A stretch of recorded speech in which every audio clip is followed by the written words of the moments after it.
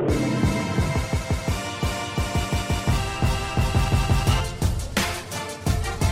are Locked On Kentucky, your daily Kentucky Wildcats podcast, part of the Locked On Podcast Network, your team every day. Welcome to the Locked On Kentucky podcast. We bring you info and insights on UK football and basketball every weekday. Stay informed by making us part of your morning or afternoon commute. Listen and follow for free on Apple or Google Podcast. Simply subscribe to Locked On Kentucky. I'm Dan Reefer with Fox 56, along with Kyle Tucker of The Athletic. And Kentucky plays Florida on Saturday, a 6 o'clock game.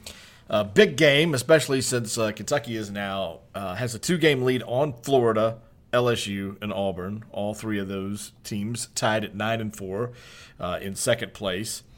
And Kentucky, could obviously gain another game and just keep getting hotter and hotter and improve its standing. A kid, one of my sons, asked me today, if we beat Florida on Saturday, does that mean we'll go up in the rankings? I'm like, well, I think so. We'll see, but yeah, I think so.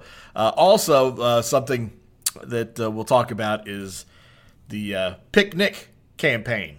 Nick Richards' Pick Nick for SEC Player of the Year. A great video. I think maybe the best marketing video for a player that I've ever seen Kentucky do. The best job that they've done so far with a campaign for like Player of the Year. This one's really, really good. So we'll discuss that and much more on Nick Richards. And Kyle has been busy crunching some numbers on that Player of the Year race and what it comes down to when you just boil it down to numbers. Also, we'll touch on a couple of UK signees who have had a good week. And then we said, as we closed out the podcast yesterday, that we would discuss wins above bubble, look into it. Well, we have, and now I have a headache because it's a little complex. I can't figure out how they come up with the number, but we'll touch on that just briefly. Let's begin with Nick Richards because the way they did this, Kyle. It was kind of a parody on an election ad, which was brilliant. And I just haven't seen, like in the past when Kentucky has had, Benny Snell for Heisman or, pushing Lynn Bowden. I've not seen them have this kind of level. I don't remember them doing anything for P.J. Washington like this because P.J. Washington had that stretch where he was really pushing Grant Williams for Player of the Year. Yeah. Yeah, I think the only way to get anybody to notice these sort of award campaign pushes is to do something really different. Yeah. And it's hard to do something different. I mean, you got to get the basics in there. They're, stats and why they're a good candidate. But this was great. I mean, doing the Pick Nick one that it's got a hashtag, two that it's like built. We're in this crazy election year, and they built it as a campaign ad with the campaign ad voice guy. Yeah. Do the little backstory. Nick Richards was born in Jamaica with a baby photo and all that stuff. So well written. It was really well. I as I understand it, I think the idea came from a brainstorming session and was born from the brain. You won't be shocked by this of T.J. Beisner. Yes. And I think Eric Lindsay wrote the script, and then a bunch of people were involved in getting the testimonials, quote unquote. And, those were cool because one, they were like some of them were funny, but also if you really paid attention, like to the. What do you call that thing? The super, like the lower third? Yeah, isn't it called like a Chiron? Chiron, yeah. Yeah. Where they describe who the person is, like you would say like English professor under somebody when they're on a TV clip. Jimmy Dykes, loudmouth. Was it loudmouth? No, it was airplane. It was like airplane pilot or something, wasn't it? Yeah. Yes. And then I think Manuel Quickly was like pretty good free throw shooter. Right. So those were funny. They had Leah Edmond, his girlfriend, in there, and that was great. Even just on those testimonials with the camera movement, like instead of a static shot, they would move the camera in just a little bit. Like that just adds an extra layer of campaign type ad. Oh, thing it was just very well done. I laughed just at the sort of the nature. It wasn't like an overly hilarious ad. It was just like the idea, the whole concept of the ad made me laugh. It felt like it could have been on Saturday Night Live. Yeah, very, very campy. It was great. I mean, it was excellent. And then the end, it's like, I'm Nick Richards and I approve this message. It was all really. That was all really good. I loved it. Got Jay Billis involved. That's the kind of creativity you need. I loved it. Yeah, yeah. So, and so, and they launched a website with it. But you know, he's a real candidate. The crazy thing about all of this is that, I mean,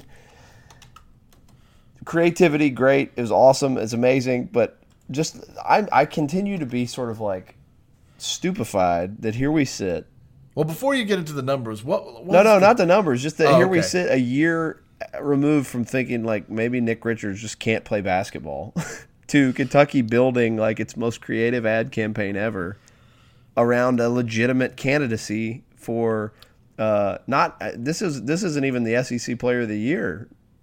This is like an All-American. All-America, yeah. You know, I mean, I guess it's just all awards, but like they're pushing him for All-American. That fact alone just boggles my mind. Well, when you were talking about TJ Beisner, the two tweets that he had that followed that, like, I forgot to make dinner reservations for my anniversary and my wife was furious, so Nick Richards made us a 5-course meal from scratch and served it over candlelight, all while serenading us with love songs from the year we were married. #pick Nick. And then the next He's a funny guy. Like, TJ is one of the most clever people that have ever been sort of in this Kentucky basketball orbit, I think. Yes. And he says the other one that he tweeted was, you know the expression, nobody's perfect?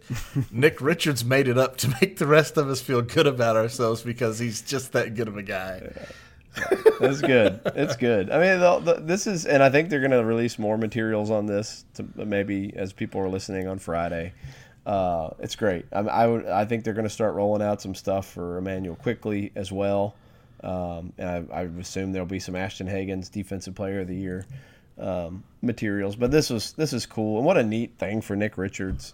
Well, I'm going to do one numbers thing because everybody knows kind of the raw data. But can I read one more tweet though? Yeah.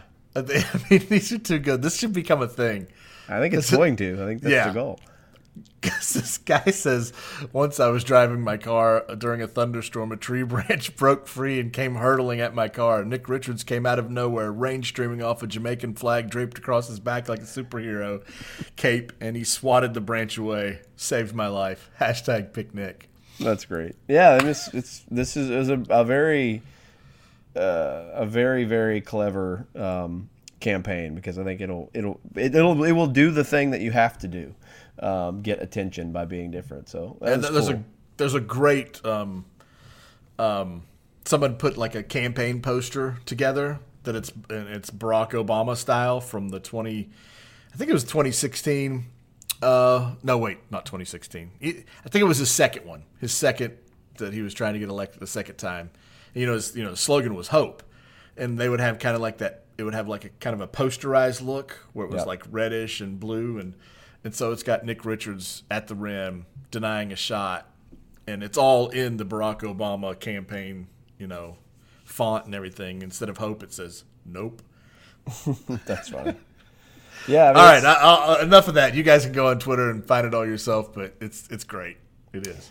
It is. It's very good. And like I said, everybody kind of knows the basic stats, but one that we before we went on. We're so far over to take a break. We're like. We're heading. I'm going to stab you through this microphone. we will start down the road that you had begun going down before you were so rudely interrupted several times when we return on the Locked On Kentucky podcast.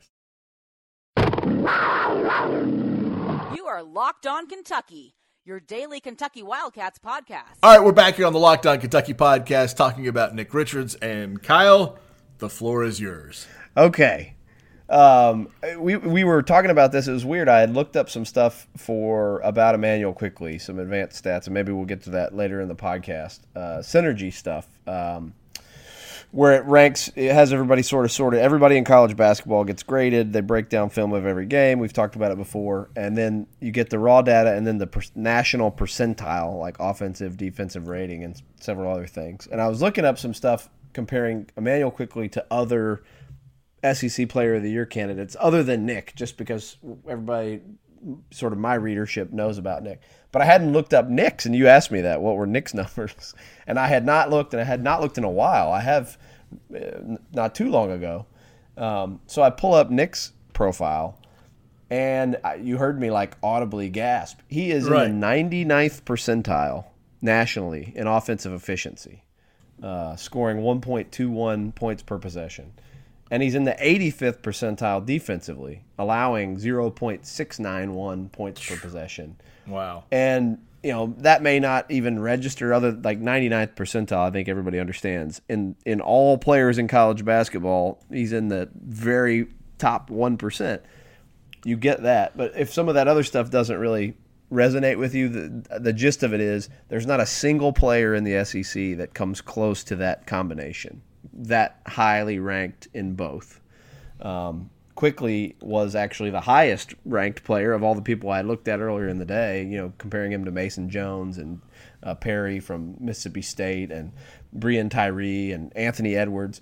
Immanuel Quickley. So basically Kentucky has the best and the second best two players in terms of combination offensive and defensive efficiency ranking. But Nick's is just like mind-blowing. I mean, I did not expect it to be that high. I must not have looked at it in 2 or 3 weeks, but it's pretty ridiculous. Well, because after LSU, you asked Calipari, should we, we've been talking about Nick, but should we be talking about Immanuel Quickley as, Player of the Year candidate in the SEC, which I imagine prompted you looking and seeing what Mason Jones' numbers were. Correct. And Breon Tyree and Reggie Perry. And you found that Quickley was better than all of them. So, yes, based on those numbers, yes, we should be talking about Immanuel Quickley as a SEC Player of the Year candidate. But I think Calipari very well knew at the time that this Pick Nick campaign was about to launch. That right. They didn't just come up with this yesterday and threw it all together. This thing's been in the works. And I imagine he didn't want to say, yeah, you should look at Quickley when he knew this thing was coming out. So, yeah, I mean, I don't know if that influenced it, but it certainly would make more sense to compare. By the way, I told you Quickley had the second best combo of numbers. He's 92nd percentile offensively, which is the second highest of the guys I looked at in the SEC behind Nick, and 70th percentile in defensive rating, and that's very good. That's a very good rating. And that's third among the guys you looked up? Defensively, he has the highest. Quickley would have the second highest offensive rating and the third highest defensive rating behind Nick and Mason Jones. Yeah, Mason Jones randomly. I don't know if this matches the eye test at all. He's really known for scoring, but he was in the 80th offensive and 98th defensive. So he's had a great year too. But maybe he guards the other team's worst player. Probably. Nick Richards is ridiculous, and to that end, I have a big piece. By the time people are listening to this, it's out Friday morning on The Athletic. I had heard this little nugget, and I decided to sort of chase it and flesh it out, and that is, I think we've all kind of wondered, like, what has been the secret? And I think we all understand that really what's turned Nick around is finally having confidence in himself. That has been so different. But right. I would say the reason or the issue before this year, was not having that confidence. And I was talking to his girlfriend, Leah, and she said... Leah Edmonds, the... Yes, Leah Edmonds. SEC Player of the Year volleyball player, yeah. Yeah, 2-time SEC Player of the Year, the school's first ever 4-time All-American. She knows a thing or two about confidence, and I've written a story. I wrote a story last year about her trying to help him with that. But she told me that right before this season, he wanted to get on the phone with another big man from Jamaica who took up basketball late and turned out pretty good at it, named Patrick Ewing. And honestly, like I didn't even like put two and two together. They're both from Kingston, Jamaica. And Patrick Ewing came over to the United States when he was 12 and started basketball. Nick came over at 14 and started basketball. They both had been soccer players. Patrick Ewing also played cricket. Nick Richards also played volleyball. Late to the game. And, you know, Patrick Ewing became a National Player of the Year in college, the Final Four MVP, won a national title, became an 11-time All-Star, is in the Naismith Hall of Fame, is one of the 50 greatest players in NBA history, was a center as well. There were a lot of reasons for Nick Richards to feel like they had some kinship. And he wanted to reach out. So they got connected. They got on the phone right before the season. And essentially, Patrick Ewing said, okay, what's wrong?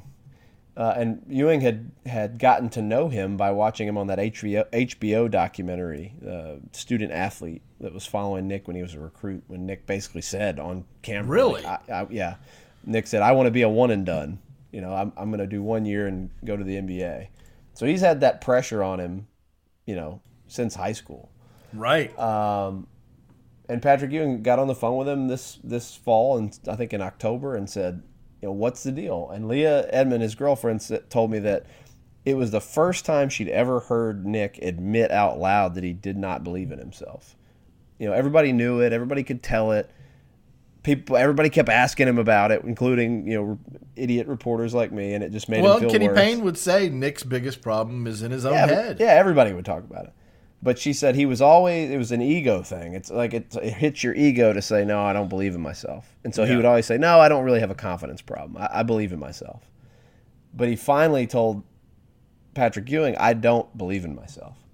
And so they had a conversation about it. And she said it was really a breakthrough for him. And once he was able to finally like verbalize it and admit it, he started doing something about it. She said he hates to read. He started reading books about, you know, mental toughness, about self-confidence, about, you know, kind of like the Nate Sestina thing the other night, you know, just like reading experts explaining like this is how you kind of get out of your own head. And I thought the other thing that was interesting about that in terms of now, okay, you don't believe in yourself, what do you do about it?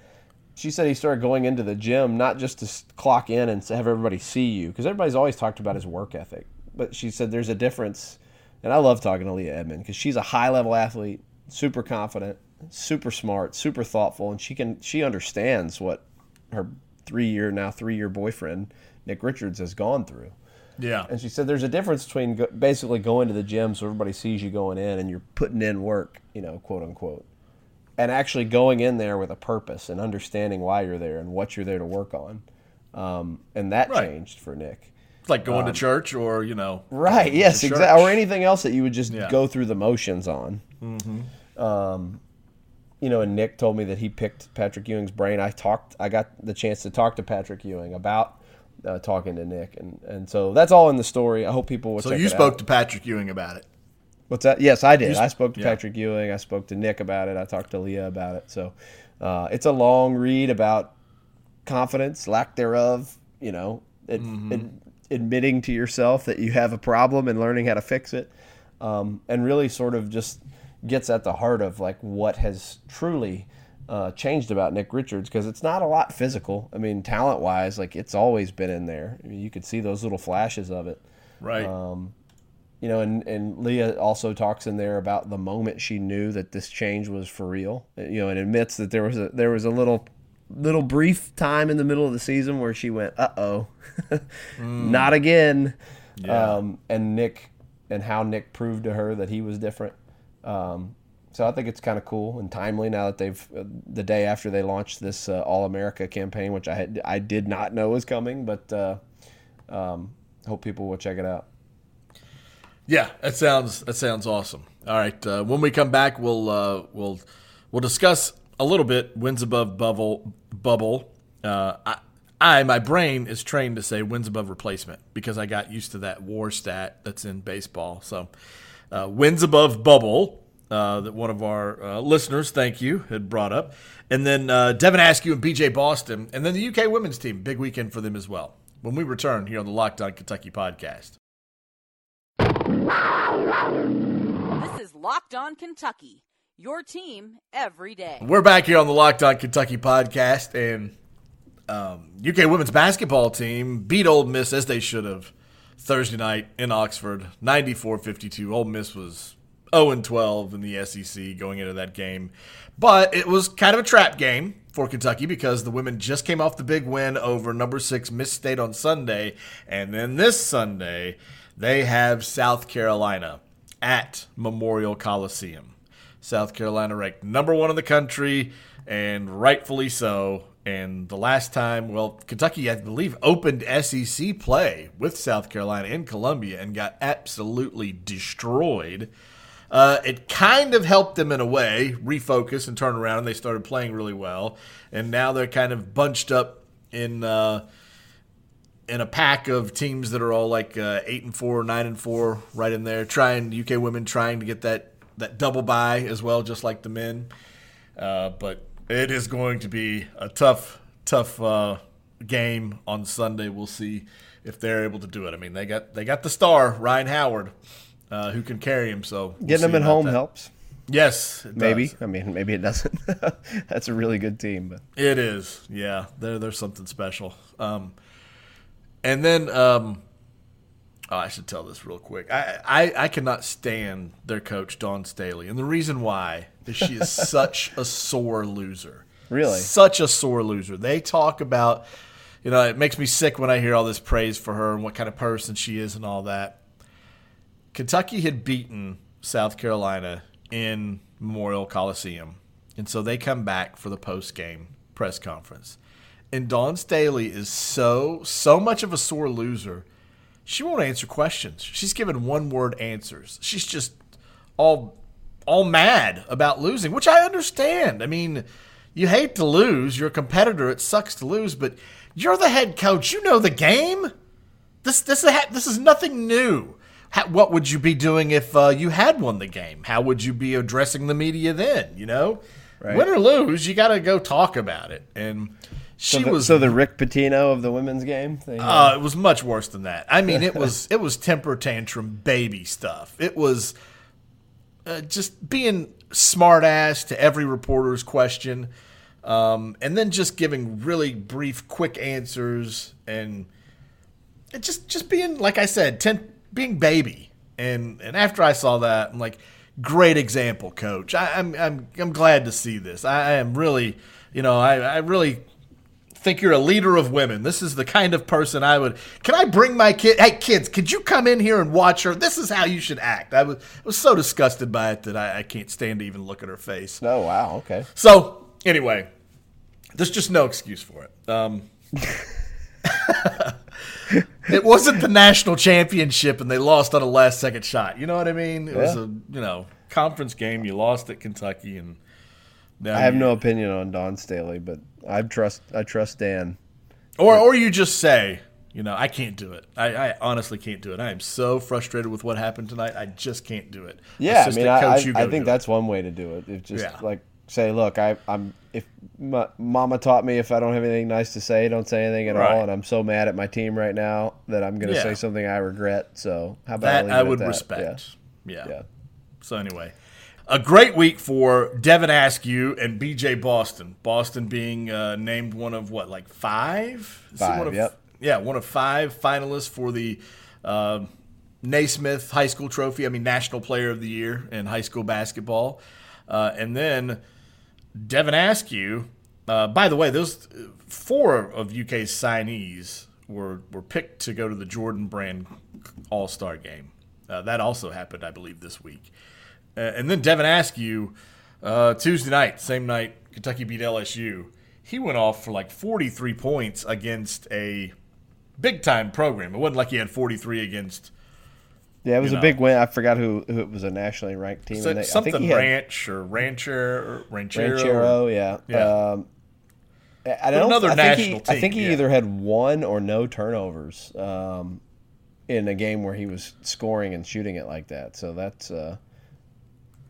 that is pretty impressive. Rancho Christian, sorry. There you go. He had 43 points. See if I can get some more of his stats there. 43 points, and it was a playoff win. I don't know what. Oh yeah. Also, Askew was 7 of 7 from 3, so that's a pretty encouraging thing if you're Kentucky. I mean, I think that's one thing that maybe a lot of people don't recognize is that they have a point guard coming in who can really shoot it, which they haven't had in a while. Right. And if you somehow could get, Emmanuel Quickley back, or if not him, have Johnny Juzang stay, you're going to have some shooters on that team next year. Yeah, I talked to Chris Fisher this week from 24/7 Sports about Askew, and he was just raving about what Kentucky's getting. He's terrific. I mean, I'm very high on Devin Askew. I like his attitude. He's kind of a pit bull. I know the staff is super excited about him. He's good. But the B.J. Boston thing too, that is not a small thing to be one of the 5 players under consideration to be National High School Player of the Year. He has seriously elevated himself this season. It was like I think he had kind of a rocky spring and summer on the AAU circuit. He did not shoot it well from 3. I think he was like 1 for something. It was very bad. But he has gone out to that Sierra Canyon where LeBron and Dwayne Wade's kids and a bunch of other 4- and 5-star recruits are. It's a super team, and he's been their best player all year. So this is a big deal, and for everybody that's lamented that they didn't get the elite guys the last couple of years, I think they have 2 of them coming in Terrence Clark and B.J. Boston, and then you got a point guard like Devin Askew. This is a great class that Kentucky has coming in. All right, and before we go, let's mention this wins above. I feel like I'm not smart enough to discuss it, but I know go ahead. No, that's the problem. That's what I'm going to say about it. Is I'm not smart enough to discuss it. I understand what it attempts to do, so I understand the metric itself, but I can't figure out how they're coming about it. But basically, what it is they take your expected win percentage against an average Division I team on a neutral court. So right now, let's say who's on the bubble? Like Arizona State. Arizona State's a team that's on the bubble. They just beat Oregon tonight, right? Yes, sure. They did. So anyway, it would be one of the bubble teams. Just go and look at whoever's last 4 out or something. So take Arizona State. Did beat Oregon. That's a big win for them. So you take Arizona State. What would what's your win percentage against Arizona State on a neutral court? And then what is that required for your record to be the median expectation? So that gets a little confusing there, I know. But basically, what would a team do against your schedule? What would that team, the bubble team, do against your schedule? What would Arizona State do against Kentucky's schedule? And so I understand that part because that's how you would, rank people is what they would do against your schedule. But then how did you come up with that? So is there a site that's doing that? So Seth Byrne is the guy who does it, and yes, he has. I guess it's SethByrne.wordpress.com, and he's the one that has. I see that his headline is Seth Byrne, Football and Cats. So he's the one who has, but he's getting more play on this because Ken Pomeroy, one of the chief architects of some of the numbers we now use to select teams into the tournament and his Ken Pom rankings. He wrote an article that suggested that Stephen F. Austin has a stronger case to be a bubble team than anyone is talking about because they play it'd be like an OVC team that's playing really, really well. Like if EKU was 22-3 right now. What would you say about they would have to win the conference tournament to get in, right? It's their only chance. They're not a bubble team because of their schedule. So Ken Pom makes the point that if you take the bubble teams, and he's going at by bracketmatrix.com, and the teams that were listed as an at-large selection at the 10, 11, or 12 seed, listed as one of the first 4 out as of Monday morning. So he lists these 14 teams, and Arizona State and Arkansas and Cincinnati, and Florida is one of them. And so he compares that if you took those 14 bubble teams, they have played 38 true road games against top 40 teams this season. And in those 38 true road games against top 40 teams, their combined record is 4-34. So what is Stephen F. Austin's record against the top 40 in true road games? Well, it's 1-1. They beat Duke and they lost to Rutgers. So his argument there is that if you just use these numbers and start looking at what would those bubble teams do against Stephen F. Austin's schedule, well, another one of his points is that Stephen F. Austin is 9-0 in road games against teams ranked between 175 and 300. Well, that stinks. Who cares, right? Well, the bubble group is 10-3 in such games. So there's something to be – they're not automatic wins, are they? Okay. So if we do this for Kentucky. Right. Kentucky's got 1, 2, 3, 4, 5, 6. They got 6 wins against top 100 teams on the road and 2 losses.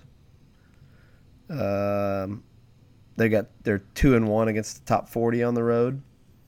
Let's see. Stephen F. Austin is 1-1. Texas Tech, LSU, and the loss to Auburn. Yeah. So that's the point. So you take another team that's on the bubble. You take the bubble team. You put their schedule in Kentucky's. And like I said, I don't think I'm smart enough to figure out just how they do it. But he has this dude, Seth Byrne. He has a whole spreadsheet on the rankings. And it's wins above bubble KenPom. Wins above bubble Sagarin. Massey. And then he takes those 3 and averages it. And then he has this thing called Pythag, which is like Pythagorean Pythagorean win expectation. See, that's why I can't do this. Once you throw Pythagorean in there, I'm out. So do we have any idea like how this relates to Kentucky? Like the question that was posed to us about Kentucky? Well, he was just the question that was posed is just what do you think about the metric? Oh, I mean, I think it's interesting. I think it's always interesting to use sound math, I guess, to do this instead of just trying, like, especially when it comes to like this pool of teams that the last few that are going to get in and say, oh, eye test. I mean, who freaking can do an eye test on all these teams for one, no. A thorough one. Yeah. And it's a lot of times you're comparing apples to oranges because they don't all play the same kind of schedule, all that stuff. So yeah, I mean, I like finding a smart way to look at these teams and compare them for sure. Yeah. So for Ken Pomeroy, he says, I'm not making an argument that major versus mid-major. He's like, I'm not in that. I think once you go down that road, you lose objectivity anyway. So he's basically arguing for, look at the numbers. You've got 10 people who are on the selection committee. You have these numbers and these tools available to use. Trust them. And don't try to do the eye test is basically what he's saying. So he gives credibility to this wins above bubble concept. Yeah. Because it's I found a Bleacher Report article on it from last year, and it's this is how they describe it. It's like WAR in baseball, wins above replacement, where you're trying to calculate how many games a team won because it had a specific player instead of a replacement level player. and wins above the bubble, you're trying to calculate how many wins an average bubble team should get against each schedule, and then compares it to what each team actually accomplished. Right. So you basically measure all the bubble teams against each other, against each other's schedules. You develop an expectation for what an average bubble team should have, and then if they fell below that line, you ding them. If they were above it, you elevate them. Yeah. So anyway, all a very nerdy way of saying like you're trying your best to have an actual concrete reason to put teams in or out, and not just going like eye test, right? One quality win. Because every year Dick Vitale gets on. Oh, UNC Greensboro was robbed, baby, and so that's really what this comes down to, is trying to be able to point to and say, well, they're in because of this. You want to argue that you didn't get in? Here's why you didn't get in. They got in because of this, and point to the numbers. And really that's what it comes down to. So, I mean, I like it. I think it's a fine idea, but this particular season, I'm not sure. 'Cause some of these numbers just seem out of whack to me. That I don't know. I watch enough basketball that I think when I see and watch Big Ten games, I mean, if you took Minnesota and put them in the SEC and they played, I don't know, Alabama's schedule or something, how would they do? That's because the computer, to me, is not saying that accurately. It's just not spitting it out properly this year anyway. Yeah. But gosh, we were way over. Let's just go. Let's wrap this thing up. You guys have a good weekend. We're way over. Never. Yeah, it's just always. Kentucky plays Florida on Saturday. We'll talk about that after it's done. Mm-hmm. Exactly. And have a great weekend. Follow us on Twitter at DRIEFFER. Kyle is at Kyle Tucker _ATH. Go to The Athletic, subscribe, read the Nick Richards story, and lots of other stuff. That'd be awesome. Thanks. All right. Yeah, and watch Out of Bounds Sunday night at 10:30 on Fox 56. We'll also recap the Florida Kentucky game and all the action in the SEC over the weekend. All right. See you guys.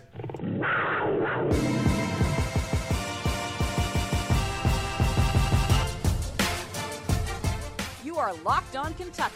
Available on Apple Podcasts, Google Podcasts, or tell Alexa or Google to play podcast Locked On. Don't worry, I won't finish. You get the idea.